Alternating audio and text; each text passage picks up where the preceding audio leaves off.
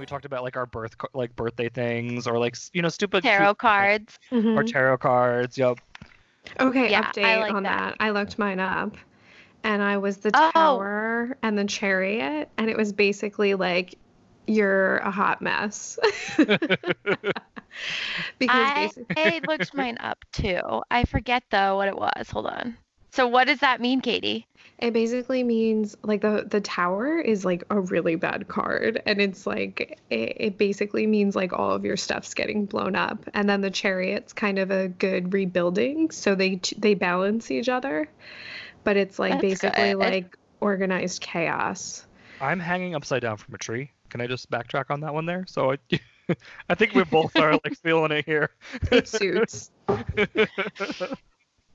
Mine is, I just looked it up again. It says I'm the star and strength, but I felt like it said I'm basically really stubborn and obnoxious, I think, was my trait.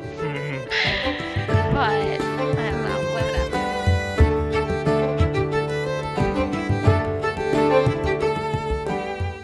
Welcome to Fraser's Ridge, an Outlander podcast. I'm Tiffany. And I'm Aaron. And I'm Katie. Okay, so I am taking the lead here on working us through this episode, Between Two Fires, Season 5, Episode 2, okay, which aired on February 24th, 2020. But anyways, this was a crazy episode. Not only was it intense on the militia front, it was intense on the emotional front. We had a lot of heartfelt scenes and we had a lot of controversy. We had some classic themes of who's right. What is it? The classic Dr. Seuss green eggs and ham? Or no. Which side you butter your bread on or whatever the heck it was, or the toast flips. Why do I not know this Dr. Seuss when I need it right now? I don't know that Dr. Seuss. I am not aware of this Dr. Seuss at all. No, the one where you butter your bread. Like this one, people buttered their bread on the top, and then the other one buttered the bread on the bottom. Is this Whoville? Yeah, it's totally okay. Well, Horton somebody Hears a out there will know this. But anyhow, basically we have a classic conflict of who's right and who's wrong. So the first thing I'd like to start off is, if you guys noticed, before everything, we have a little less warnings this time. We only have adult language, adult content, and violence. So they definitely put a lot in the first episode, filling the screen with warnings. But this time we only had 3. But let me tell you, I am still on board. Okay. I don't know about you guys. I'm definitely on board. I was excited for this episode, and warnings or not, we still could tell there was going to be good action with those warnings, I think. Oh, definitely violence, that's for sure. Mm-hmm. So the beginning scene starts with a flashback, and I don't know if you guys thought this, but I thought it was like an older flashback. But as we kind of learn, it's only maybe like a week or so. It was post Murtaugh meeting with Jamie in the last scene of like the last episode, and at first I was thinking it was like a way flashback, but it wasn't. But it starts out where Murtaugh and the regulators are throwing tar and feathers on the tax collectors, and it was a very harsh scene. And I don't know about you guys, but the tar just looked so powerful and it looked so deadly. It kind of a little.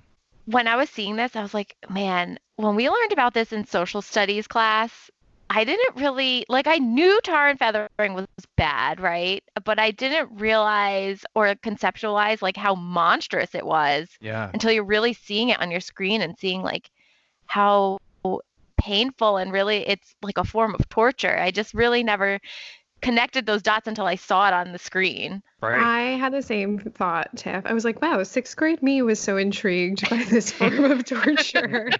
And 33-year-old me is really upset to be seeing it on screen. Yep. They did it really well, too, though, because it was definitely graphic the way they did it. And then you're also reminded that, okay, this is a time where medicine, as we know, is not that great. It's not like they can be brought right to the burn unit of the hospital and get on some bandages. No, this could very easily equate to death in this time. So it was an intense scene. It wasn't like your Looney Tunes tar and feathers that we've kind of grew up to know. But I wrote this in my little summary here, and I know Tiff, you had these same feelings, but I felt like they were villainizing Murtaugh a little bit. You know, they were kind Hmm. of showing him as a villain and maybe getting us ready for whatever happens to him, and maybe making Yeah, like us this, okay with it. like the imagery of him standing with those fires like raging behind him definitely painted him as a villain, but also I thought was good imagery for visualizing one of the fires that Jamie's caught between in this Totally. episode. Oh, true. Yeah, like a visual representation of one of the fires. I kept coming back to this scene and just, I agree. He looks so angry and just uncaring Menacing. here. And I just kept thinking of that line by Harvey Dent in The Dark Knight when he says, "You either die the hero or live long enough to become the villain." And I Yep. feel like it's Hmm. us almost regretting what we asked for, which was having this character that died in the books come to America. And now I don't like where his storyline is going, and it's Yeah. killing me a little bit. Yeah. Yep. Yep.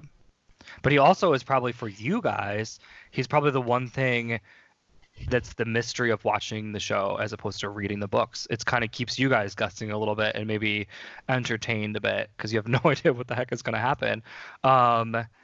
I personally, as an audience member, even though it feels a little weird to see Murtaugh like that, I kind of like that they villainize him a little bit because I can only assume something does happen to him, and it kind of takes that sting off a little bit if they do like execute him or whatever, you know. But all in all, it was a good opening to the scene or opening to the episode. It was right before the credits, and then we fly back through the credits, sing me a song, yada yada, the new one. I'm getting used to it. I'm getting used to it, you know. We're getting there. We need the Highland cow, but like whatever. Exactly. So to continue along, the next scene we open up with Bree drawing Bonnet. Okay. Wait, So this though, I have to say, like, this was a sent chills down my spine because, you're seeing this beautiful landscape as we're, transitioning to the new scene. And then you see Bree leaning against a tree with her sketchbook. So you assume she's drawing this landscape. Yep. And then you go over her shoulder and it's Bonnet's dark, scary face. Yep. And Yep. I just got such a chill. I was like, oh my gosh. Again, like they're doing a very good job of showing her trauma, I think, in this. Yeah, like someone In just this get this show. girl help, please. Yep. Yeah. I wonder, my question I asked myself as the audience was, would she be drawing these drawings if she knew he was alive? So like last episode, she learned he was alive, and so now you're wondering, okay, is it festering in her mind a little bit where she is drawing him obsessively because she wants to control the Mhm. situation a little bit, you know? Of course. Um, Reopening that wound. reopening that wound. So she's sitting there, she's drawing Bonnet, and then a sick man rushes in. His wife is bringing him in. He's really sick. He comes to Claire, the amazing healer, and we find out that the wife is not only letting his blood out, she's giving him mercury. And this was such a cool scene because these are the scenes I live for because we see like the past and the present come full circle.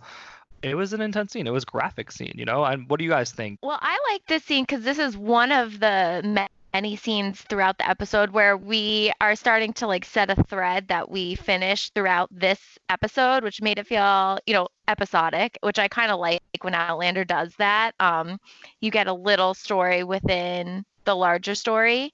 So we're starting to see Claire's motivations of like, she knows better than these people because she's from the future, and it's hard for her as a physician to resist like trying to educate these people and teach them better ways of handling healing. So I thought this was a good scene, and we saw also another thread get set where Marcelly's the one running over to help clear the table and get the man prepped for his Right. examination. True. Yeah, like a little So. foreshadowing of Marsley. Hmm. Yeah, Katrina Balfe is just such a good actress. So And good. this scene was another example of that for me, where just her ability to express helplessness and Yeah. her anguish over her helplessness, it was just really moving. Yep.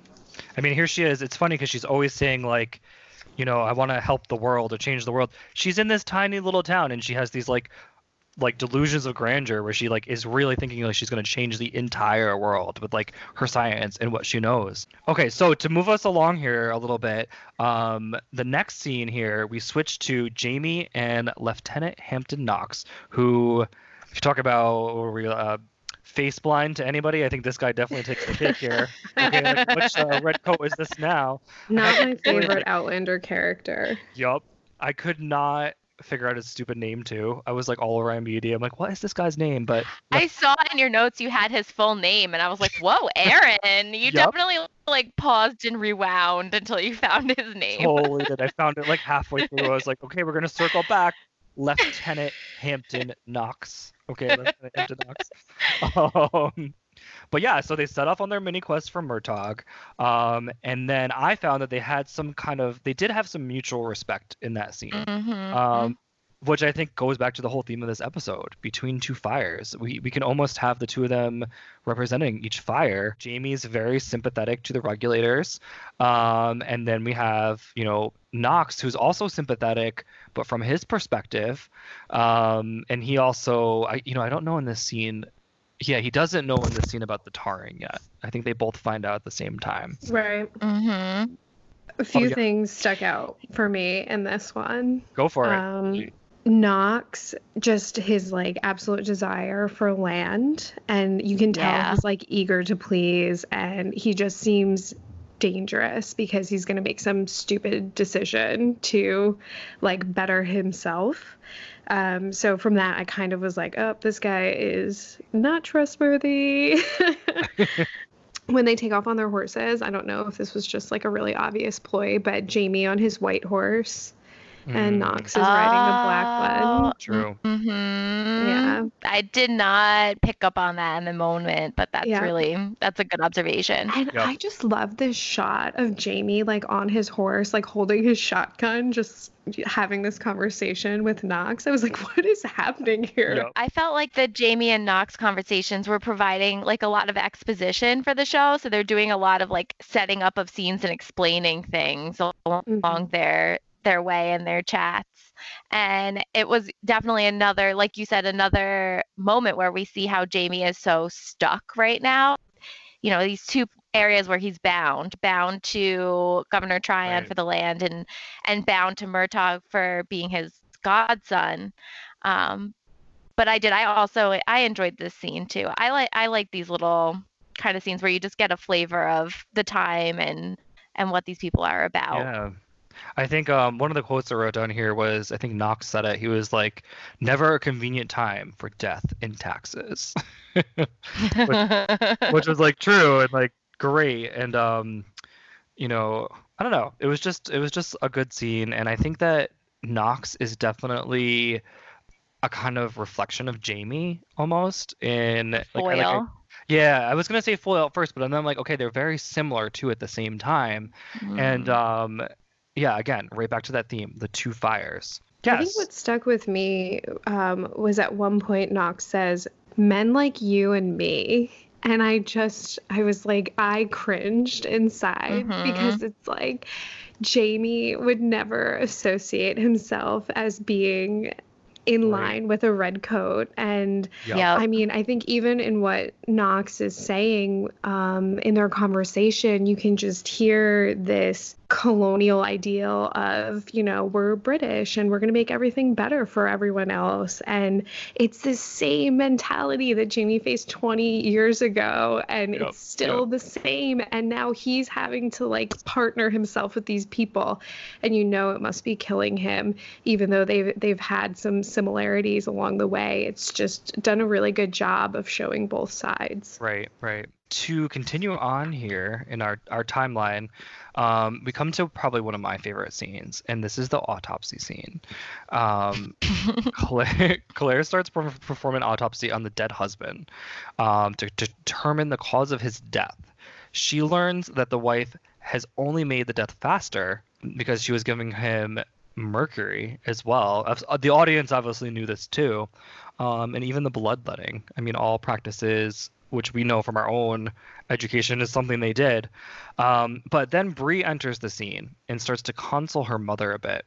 And, Claire seems a little bit distraught. And she says she's not only fighting the illness, but she's also fighting the cure. Okay. I loved this line. It was such a good line. This was a good line.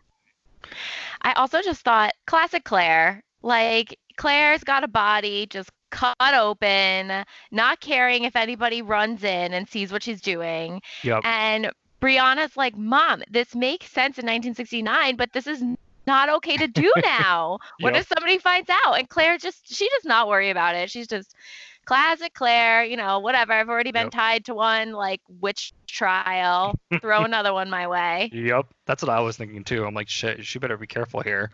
I just want to throw in, I thought this scene was particularly important because I think it's the first scene that involved Bree where she was not the central issue. So Bree is essentially counseling her mother and is a supporting character here. So in a way, she's actually finally become, and I put quote, part of the cast of the past. Okay, where it's not like her being this like conflict of itself, but now she's actually fully become a part of the team here, and she's helping her mom. It's not like, hey, Bree got raped, she came back in time, Bree. She's now suddenly become a constant, like a part of this whole story now. I love this explanation. Yeah. I don't know if you guys want to add on that at all, but and that's again why I think it is one of the more important scenes in this, entire episode. It definitely humanizes Bree for me to see her thinking about someone other than herself. Right. Mm-hmm. Right. Bree is best as a supporting character, in my opinion. I prefer when the story is mostly about Jamie and Claire, and Bree and Roger have a supporting role. Yeah, I agree. She's like value added to like the main storyline. Yeah, it was a good scene. And I love I just love like when they do, like I said this in the last podcast, where I love when they bring the future into the past. And there were some like harsh truths to the scene that only us as the audience can appreciate, aside from Claire and probably Bree, where we can see like why it would be weird for her to be having an autopsy right now. It was a good scene. It was solid. The next scene I thought was really interesting, where we just cut to Marcelly carving up a deer.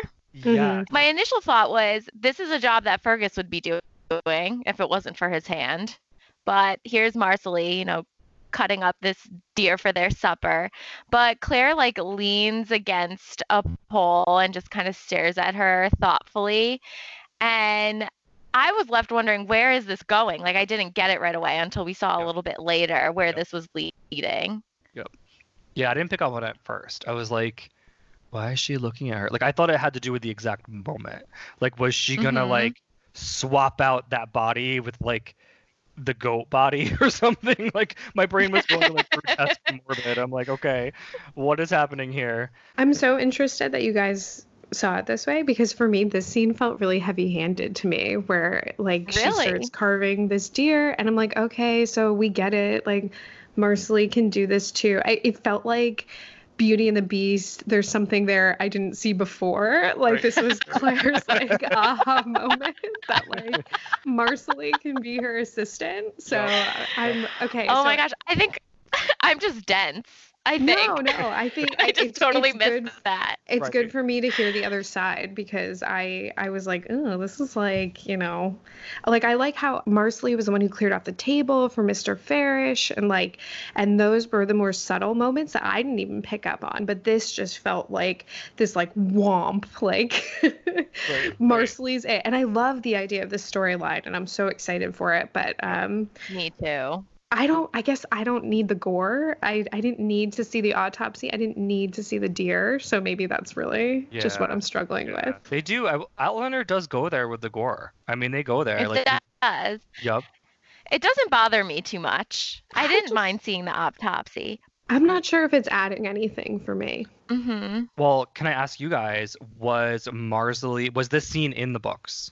Or is this a new thing? No. Okay. Marcelly seems to be filling a role of possibly another character introduced in the future that I'm excited to see I'm excited to see possibly phased out or not introduced at all. Cool. Because I hated that storyline.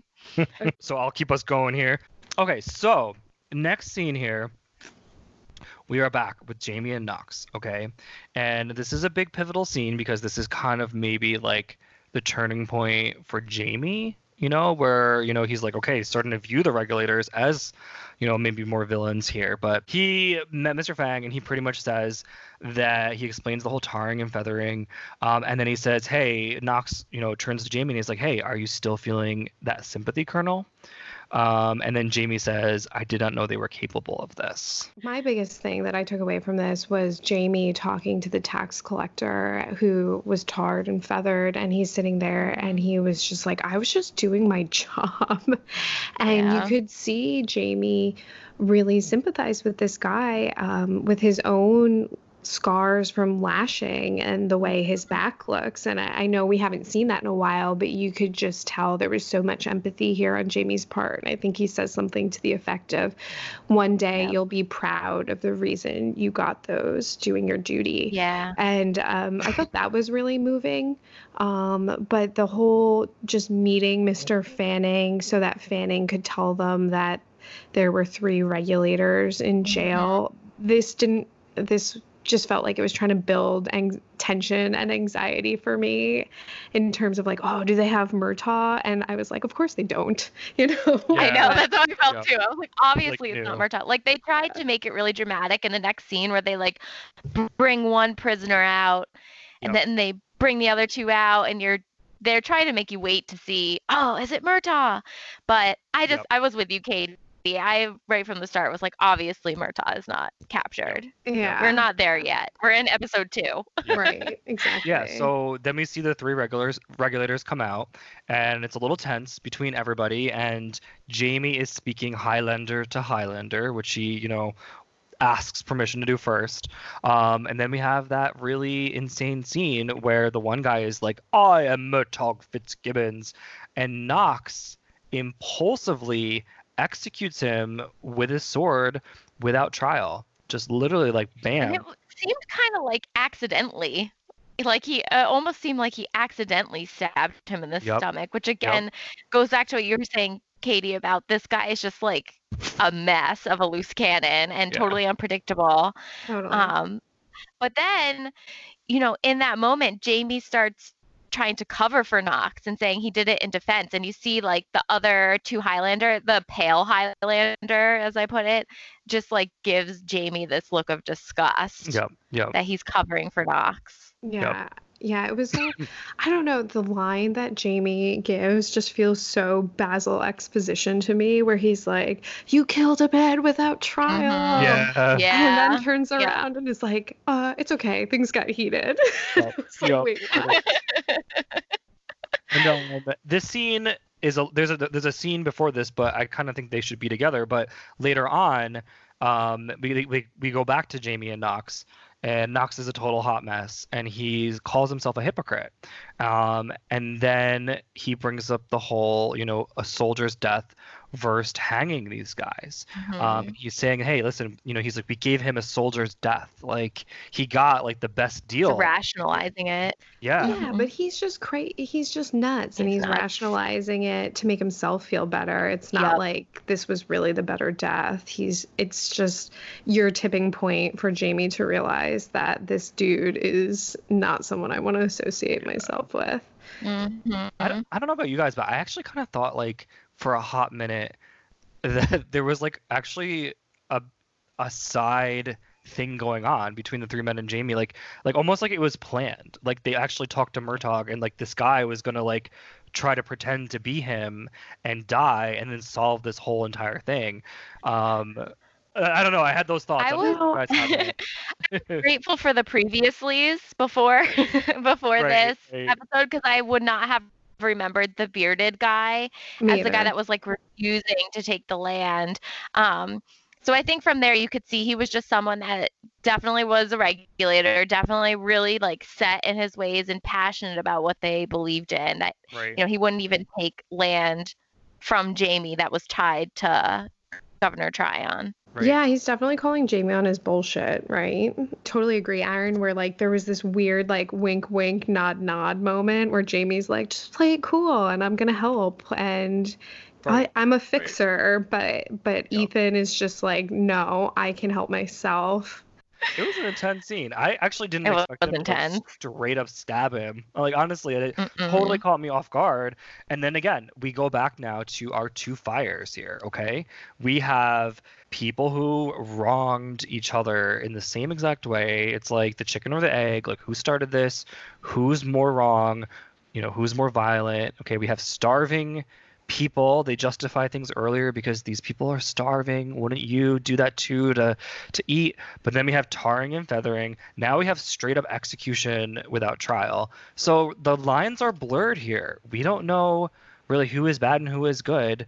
Um, I don't know. So it was good. I mean, it definitely captivates you here. So, but anyways, to continue us on the Outlander journey here, the next scene to kind of bring us back to innocence a little bit, we have Roger and Bree hunting. Okay, and this was a really cute scene, very innocent scene.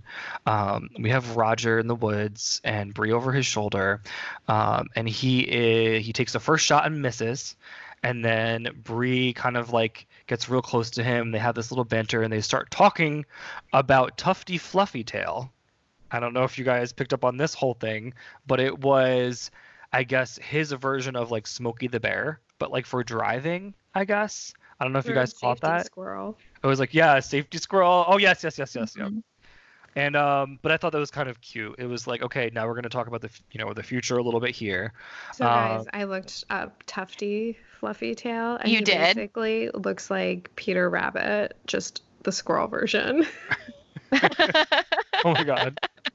I Don't was drive. disinterested in Tufty Fluffy Tail. I like could not be less interested. I was like, let's get on to the point where Roger feels emasculated because he can't shoot a gun, but Bree can. Yep. Like, Yep. I don't care about Tufty Fluffy. Yeah, this wasn't a reference that meant anything to me. And then Mm-mm. he goes to shoot the turkey and misses. And then Bree like lands the shot afterward. So yeah, I guess it was a really like, emasculating scene. But I don't know. I liked it. I thought it was cute, hearing him talk about Tufty Yeah. Fluffy Tail. It sets up the whole conversation of like Bree finally breaking the ice and saying like you want to go back, don't you? Because Yeah. Roger doesn't fit in so well here. He's not finding his niche.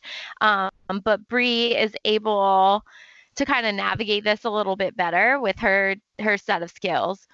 Right. And they have a conversation about how Brianna is trying to make a case to stay. Our family is here. And Roger says, you and Jem are my family, and Jamie Fraser is my colonel. Right. And Right. they can't come to an agreement. And so Roger kind of turns and walks away. It's And then- sad. And then Roger's like, what am I going to protect you from? Rabies? That was kind of a cute scene there. Like, you're right. You can't do shit. Mm-mm. I'm with you guys here. I think this is one of the few times that I can actually sympathize with Roger because as someone who has no skill set that would help me survive in the 1770s or a zombie apocalypse, I'm kind of like, yeah, I get why you'd want to go Preach. I wish If there was an apocalypse where we could sit on our couches and watch Outlander, we would survive 100%. Totally. But yeah, I got you on that one. Okay, continuing on here. The next scene, which was a big scene, was the fake funeral scene. Okay.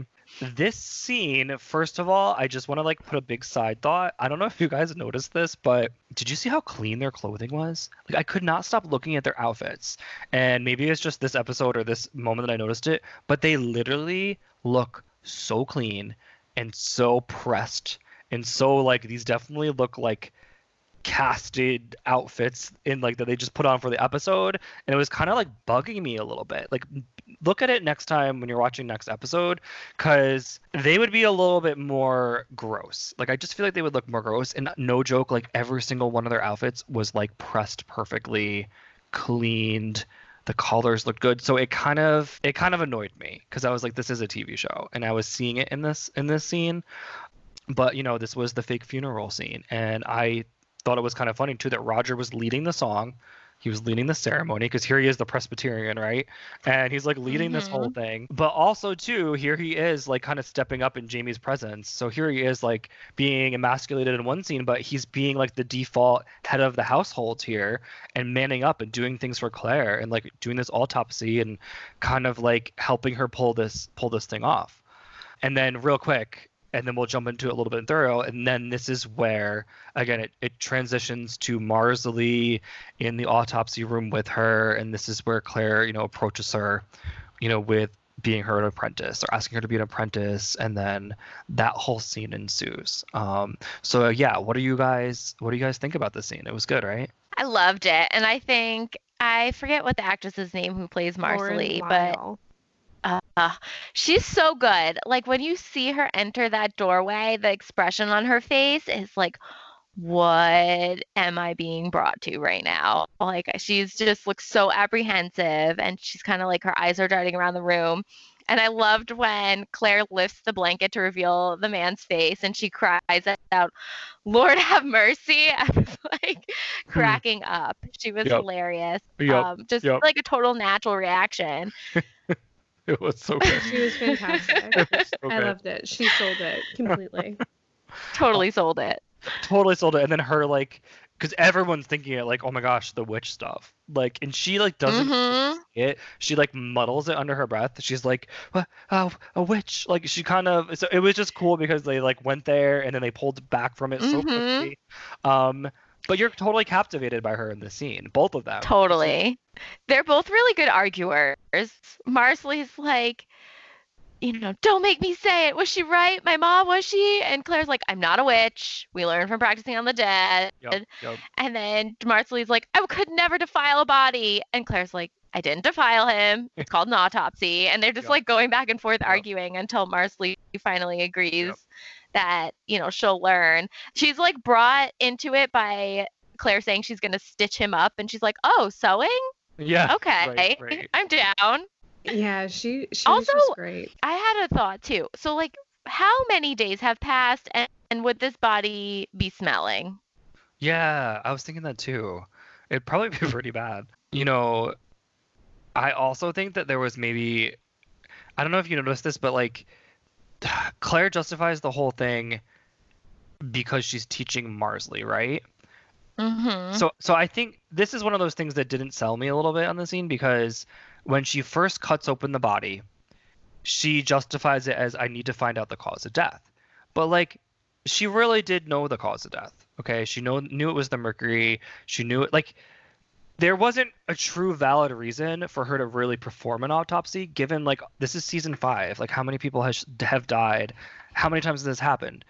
But the thing is, she discovers Marsley after that scene, the initial autopsy scene, and then she sees her. So then in this new scene now, she brings her in and she pretty much says, hey, be my apprentice. And then right there as the audience, you're like, okay, well, this makes sense why she did the autopsy because she can teach Marsley how to do this stuff. So this isn't like, wasted. Okay, it makes sense. It's not stupid. But the truth is, she started cutting that body up like right from the start. Like Marsley was not in her sights when she first started cutting open this body. So it was a little lost to me a little bit there in like the consistency of the story a little bit. So my take, Aaron, I don't know if this helps you at all, but like, so Claire, ultimate control freak, which I feel but right. I think she's my sister. Yeah. I totally get it. But I think she's really struggling with the fact that she couldn't control the outcome for Mr. Farish and she couldn't help him.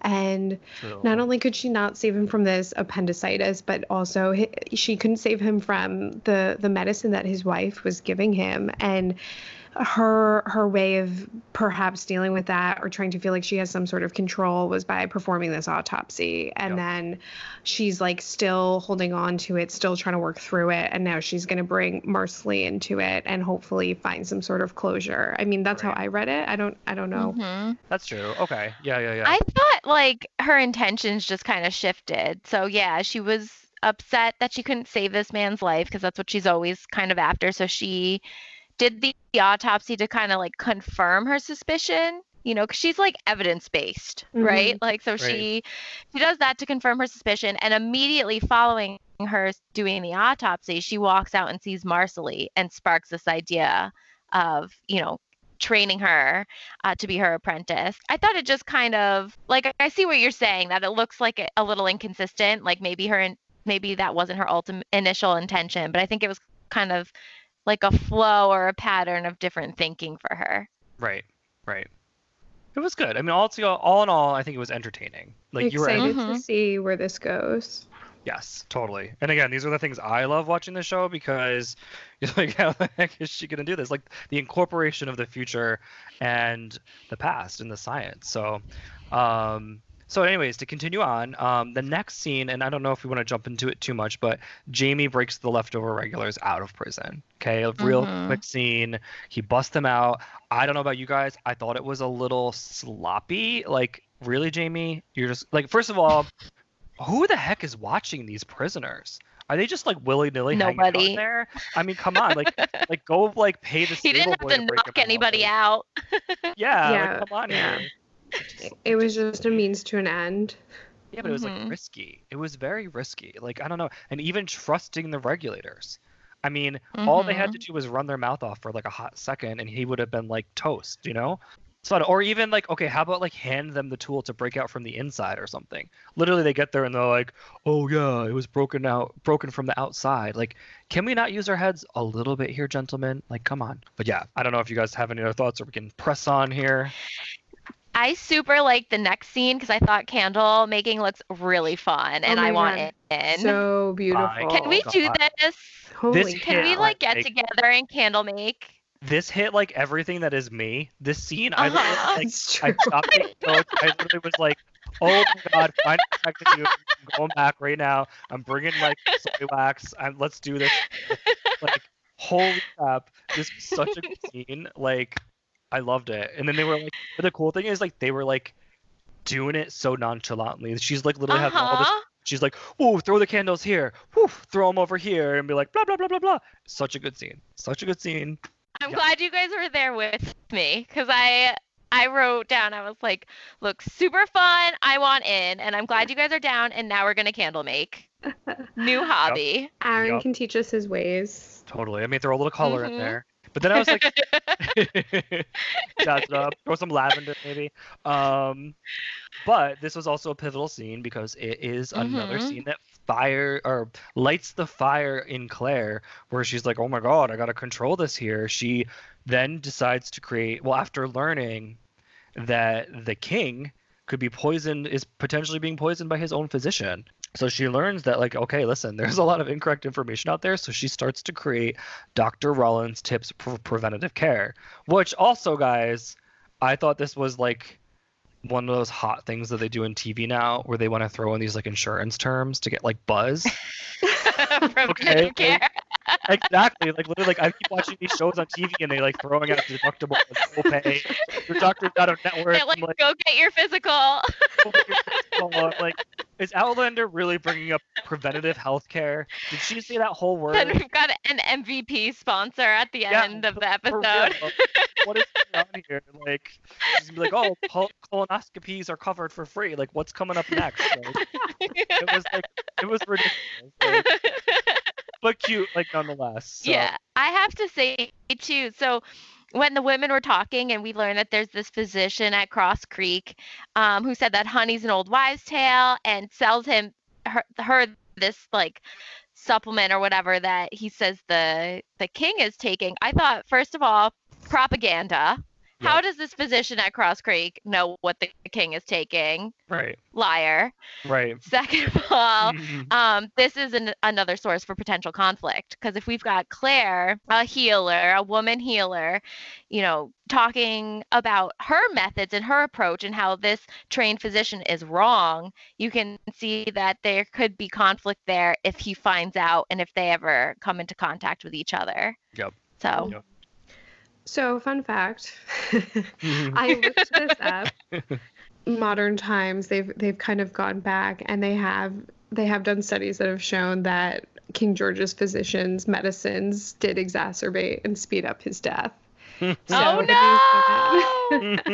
Some of these women are talking about, like, imagine him poisoning him. That's exactly funny. what he did. That's funny. Claire goes on to write her preventative care, but if Ben Franklin can be Silence Dogood, why can't Claire Fraser be Dr. Rawlings? True. Totally. So like, Yep. let the woman preach, I guess. Yeah. And I did like that Bree sits down and supports Yes. her and helps write some stuff out too. Like, again, it's like another constructive moment from Bree as opposed to one with her being angry and kind of being the conflict, like you said. And she sits down and starts actually like handwriting the things with her. And my curiosity was piqued. I was like, I really want to read those. Like, I want to know what the things are that she's writing. You know, like, I don't know. Don't go swimming. Like, I don't know. I don't know what I'm saying. Hands, but yeah, wash your hands. It was a cool scene. Yeah. Yep. But I love that she like didn't have Bree 100% at the beginning, and then Bree like sat down and like started helping her. So it was a cute mother-daughter scene where Bree is brought in now as the side character. You know, she's adding to Claire, or back to, you know, Claire and Jamie being the center of this. So anyways, to continue on here, we're back at the cell block, okay? And Jamie and Knox are, you know, having a really deep convo, and Knox is pretty much like, you need more men, gather your militia, and come prepared for war. Okay, so this is kind of an intense little scene. It's a quick scene, but us as the viewers are remembering last episode where he was gathering everybody at his wedding, but you kind of like don't want it to happen. You're kind of like, God, I hope they don't actually need them to fight. And here you're like, okay, episode 2, it's already happening here. So it was kind of intense, you know. The fires are, you know, getting lit here. So I think this part, they're actually doing a good job of building the tension and the anxiety and, you know, where's Jamie going to fall? They're definitely pushing him towards a decision. So I appreciate that. So, all right, to continue on here, the next scene, which I think is a very, you know, important scene, but it's when Roger gets his eye exam. And first of all, you come into the scene and you're like, what's going on here? Does he actually have a problem? Is he going to need glasses somehow? Is he going to go to the future to get his glasses and come back and be like, hey, I got my readers, I'm good now? But like, their transitions. Transitions, like transition lenses. Where to keep his eye and face here. But this is an important scene because Roger and Claire have a moment to bond here, and they bond over the fact that Claire also wants them in the future. Okay, she really prefers, you know, him and Bree and Jemmy in the future where it's safe, and they have this moment of agreement where they both kind of realize, okay, they're on the same page here, but they also realize that they don't know when that's going to be. They don't know if it's going to be sooner or later, in a year from now. So it creates some cause for concern and a little bit of, you know, a wake-up call for Claire, as we'll see in later scenes. This was interesting too because in the books, Roger actually has an eye issue. And this is why he can't shoot a rifle. Claire diagnoses him as having this eye issue. But I like that they kind of said in the show, you know, your father was a pilot. It'd be pretty unlikely for you to have a hereditary eye issue. So we're just going to, I guess, squash that storyline. I feel like they just can't give Roger one more bad thing. Right, he's gonna have like a peg leg in the next episode. Oh man. Oh my God. They were like, we're gonna give him a break on this one and just let it ride. Yeah, you have minor astigmatism, but it's fine. Like, you're good. You're just total like. So no, just kidding. You'll get there. This was also important because Roger finally mentions like we don't know if Jem can travel. So it's a total moot point until we figure out if he can travel through the stones. But you like think he can, right? Because he's like, if he has Bree's DNA, he should technically be okay. You would think, right? Even if it wasn't. Well, do a Punnett square. Is it dominant or recessive trait? It's true. Interesting. Yeah, I don't know. I mean, you would think if he's Bree and Roger's kid, pretty good chance of traveling. Yep. If he's Bree and Bonnet's kid, less likely. By the way, my brain totally went to this like sci-fi area of my mind while I was watching this episode because I was thinking of the same thing. I was like, I really want Jamie in the future. Like, what if they did like a blood transfusion and like gave him Claire's blood. And like I was like thinking of the blood thing, and I'm like, what if they like piped all this blood into him and just threw him into Kragnadoon and like tried it at least or something? I don't know. So I was like trying to think of a scientific way to like send him to the future, but I'm sure that's not gonna happen. But yeah, so to carry on, I don't know if you guys have any more closing thoughts on that scene, but I mean it was a good scene. Then we have Murtaugh and the regulators at the camp. Murtaugh getting questioned about where his loyalties lie with Jaime or the regulators. Okay, pivotal scene because again we have the two fires here and a lot at stake. So. I didn't really like these scenes, but I was trying, right? So I agree. I know. So I'm pretty sure Husband and Hunter are real historical figures, or at least Husband is. So he was actually like a regulator that was part of the Battle of Alamance. So I think we're going to see him. I think the guys are questioning him about his relationship with Jaime, and Murtaugh says Jaime stands by his people, but then goes on to say that Murtaugh, will stand by his. Yep. So definitely some foreshadowing here. Yep, totally. Yeah. So I had to say that Claire clearly just got back from Home Goods in this next scene, and she's figuring out what to do with all her new glassware. Oh my god. She is like, amazing. where did she get this from, guys? Yep. Like, where did she go? She's got all these, like, terrariums or whatever. Well, I have a question for you, Tiff, because the title card was baking bread. Did you pick up on that being like a nod to this scene here? Yes. Okay. Yep. It totally went beyond above my head, so I didn't realize this was coming. This episode. But I think in the books, like, she does use bread, but I think she also is like taking scraps from like everyone because she's just trying to catch the strain. And I don't remember also her putting it under glass because I thought she was trying to catch like mold strains from the air in order to try to develop the penicillin. But anyway. That's true. No, that's a fair point. Why would she cover it if she's trying to encourage growth? This scene just like totally made me laugh. It was like the best scene. Like I also didn't catch it at first. I was like, is she like stress baking? Like what's going on there? Like I don't know if you watch like Good Girls, that show Good Girls, like the girl like bakes every time she's like stressed out. I'm like, oh, she's making so many loaves of bread. Like, and then she is literally like, no, I'm gonna let them like rot or whatever. And I'm like, damn, it's just dark. Like, what is going on here? Penicillin, this is great. Like, we also have the introduction of Mrs. Bug. Yes, they're awesome. Her and her husband are awesome characters. Yeah. And then Bree is like, Mom, you can't do this. It's not invented for another 100 years. This is dangerous. Yep. What if it messes with the cosmic balance? And it's like, Bree, first of all, take a seat, okay? Say, thank you, Mom, for the antibiotics.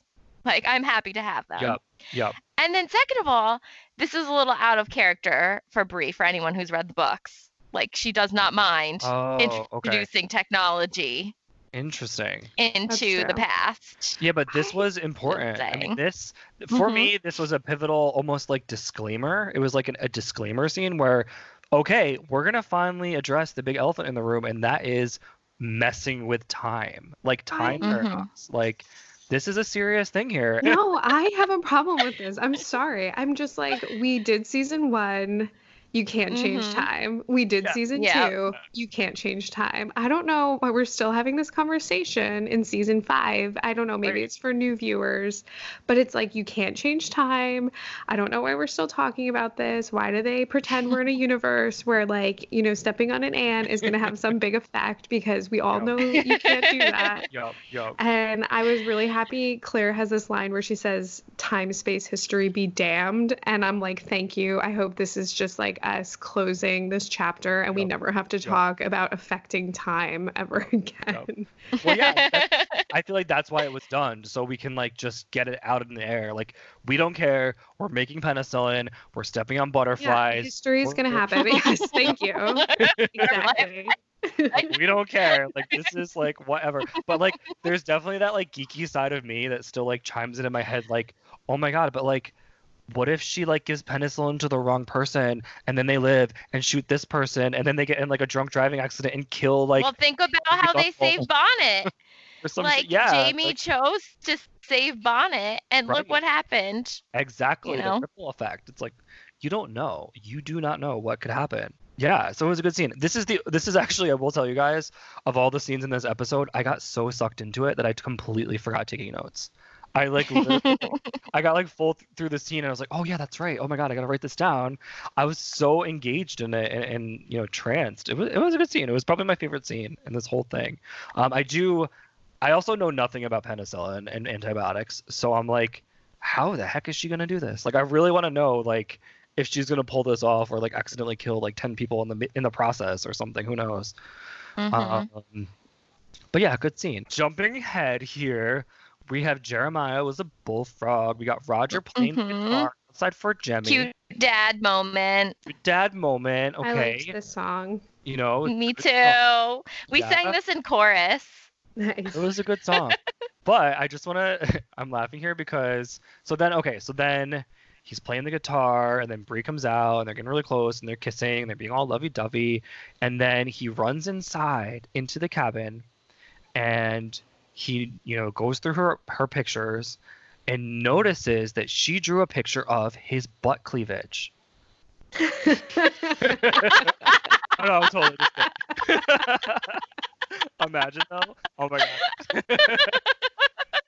Come on, I had to bring the butt cleavage up there. We will lose that one in post this time. It totally got edited out from the last episode. We wanted to go back to Roger's butt cleavage in episode 1 and how I was trying to forget it.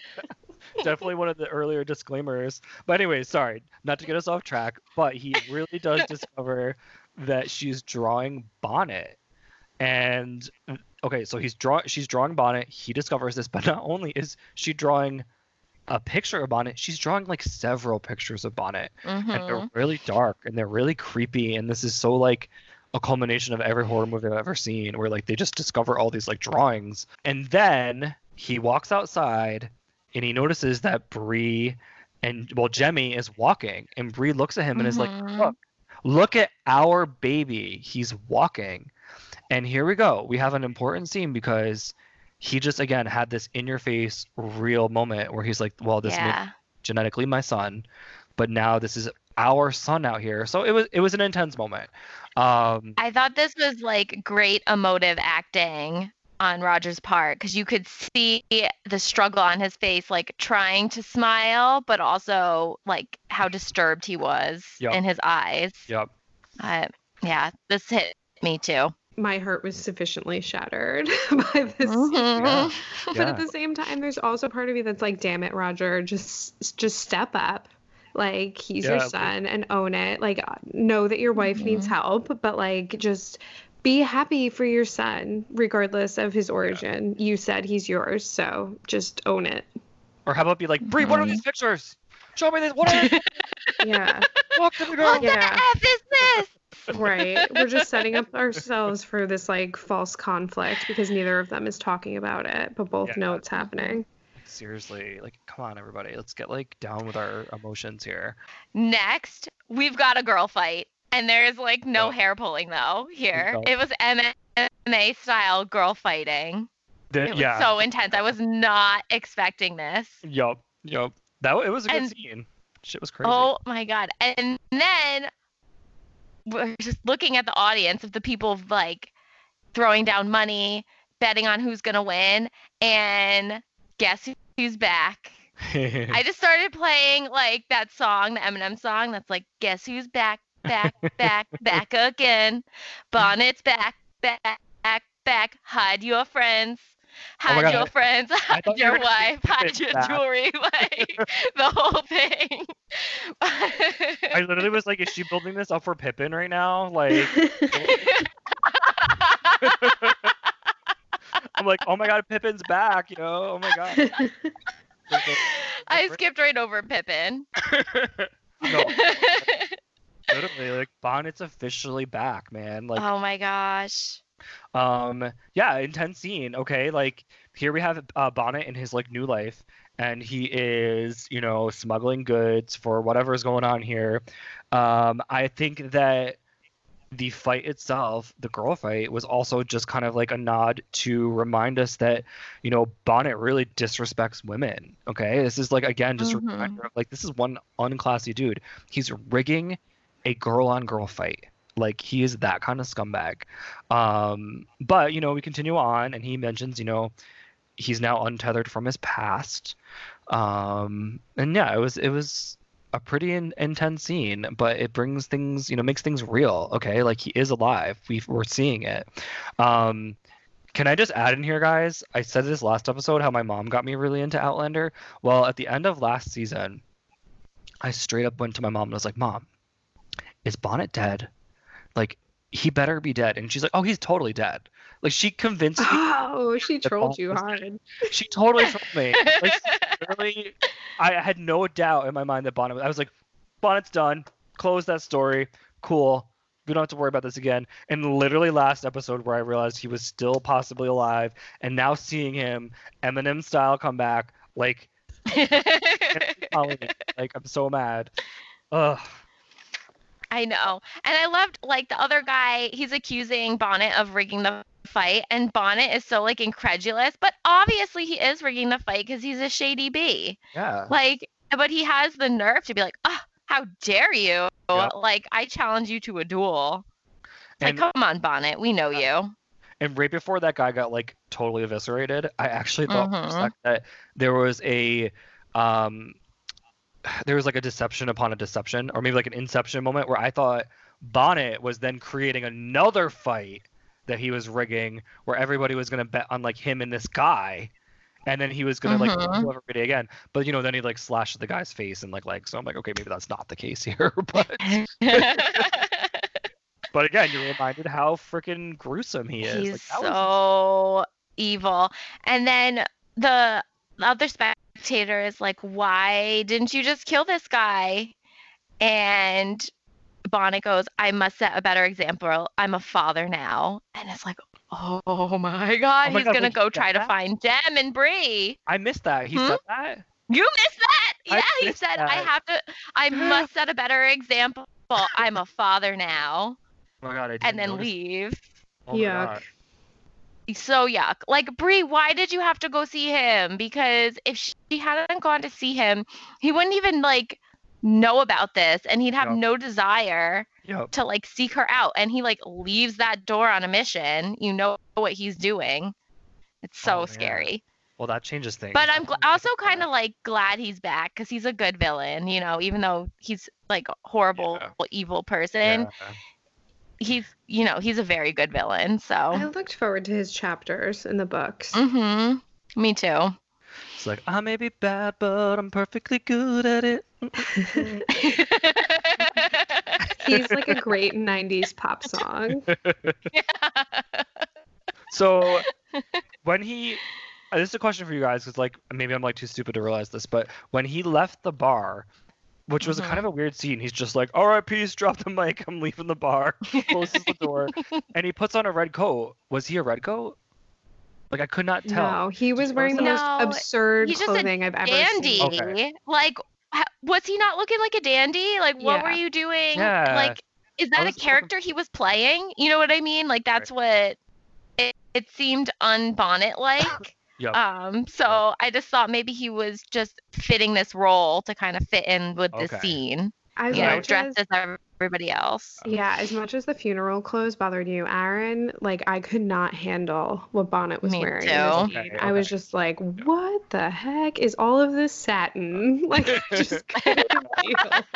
And here's my stupid literal mind. I'm like, oh, a red coat. It's a red coat. He must be a red coat. Oh my God. Mm-hmm. Sorry, that was an idiot moment there. No, not at all. Yeah, but so then we have the end of the episode, and this is what I was saying in the first, last podcast, where they do kind of cliffhanger you a little bit. Okay, they didn't do this the last episode. They did kind of cliffhanger us here. Bonnet's alive. He's coming for Bree. Okay, but it was a solid episode. A lot happened here. Yeah. I really enjoyed this episode too. I thought it felt like well paced, And even though the characters were apart and separated, I thought it, with the changing of the scenes and locations, they were well timed, and we were jumping between locations, but I still felt that, it was not frantic. It made sense. I thought the timing of it worked out well. Yep. Yeah, it And was I a thought- solid setup episode. Mhm. Yeah, and I thought there was a little good character development for Bree and Roger. Yep. Even in their supporting roles, we got to know them a little bit more, without a lot of drama, Yep. which was Mhm. nice. I always loved the nods to time travel and science, so I really liked the autopsy Mhm. stuff. I really liked the penicillin stuff. I thought was cool.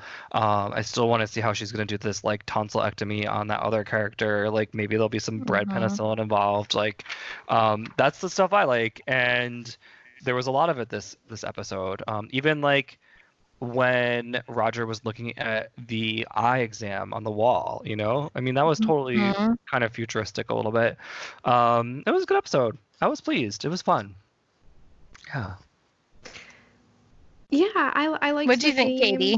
I liked the theme. Mhm. I liked that, it kind of like how we were talking about birthday tarot and how, you have Right. these two opposite cards that kind of speak to your personality. I felt like there was a lot of yin and yang decision making. People were torn, having internal conflicts in this episode. And I thought they did Yeah. a really good job, especially showing Jamie's internal struggle this Mhm. episode Right. with being able to see both sides and really just wanting to protect his family. Yep. So I liked that. And I like where the Marcelly Claire storyline's going. I don't know. The bonnet scene for me was like a little too mustache twirly. Like it was just Yep. like, Yep. it was just like, okay, it just felt very like one-dimensional bad guy, and it made me miss Randall a little bit because he was so psychological, and like I just think about that scene where he's talking to Claire and then he punches her in the stomach and you're just like, what? And like Yeah. that element of surprise is definitely missing with Bonnet. It's just like, oh, you're a really bad guy. Okay, like Yeah, you yep. suck and I don't like you, but the depth isn't there. And also I can't, every time I see him I just think of Jimmy from Downton Abbey. I know. But It's hard not to. yeah, because he's just so pretty. Like even though they really Mhm. tried to make him look awful in Bree's drawings, Mhm. he's a pretty guy. I like, again, they did a good job building. Obviously, we're building up to this conflict of the Revolutionary War, so this was a good building episode, but a little violent for me, a little gory Yeah. for me. I wonder if they, do we always have to take the obvious choice of showing the whole autopsy or the burn scars from the tar and feathering? I mean, they definitely made an impact, but was there a way that you could have had the same impact without having to just throw it on screen? Right. I don't know. Great episode. I think for me, episode 1 was I enjoyed episode 1 a little bit more than I enjoyed this one. Yeah, I agree. Tiff liked episode 2. I like them both. I don't know. I like It's them like both. I'm good. everyone. Yeah, it's Outlander. I'm bought in. So Like, there's never been a bad episode. there have been bad episodes, but That's true. this, I don't think I either don't know. was I was bad. down with it. Yeah. Hmm? I don't think that either was bad. I think I liked episode 1 a Yeah. little bit more. Well, it's interesting coming in at season 5 because you kind of forget how much has actually happened. There's so much Outlander story that has been told. You remember everything with like Galis Duncan and like the beginning with McDougal and the Mackenzies and like all the beginning like central themes and things they're running from, and she's trying to get back to Frank, and that's like long gone over. Okay, she made it, years went by, she made it back to Jamie. Like so much has happened, and here we're in like almost the denouement of the story here, and it still just gets better and better. So yeah, so until next week, we will, this is Fraser's Ridge, a masterpiece theater production. No, just kidding. Anyways, I'm losing it, guys. Well, I thought this was a lot of fun. I'm excited for us to do this again next week and hope you all keep listening. And we'll see you then. Spoilers after the outro music. Yeah.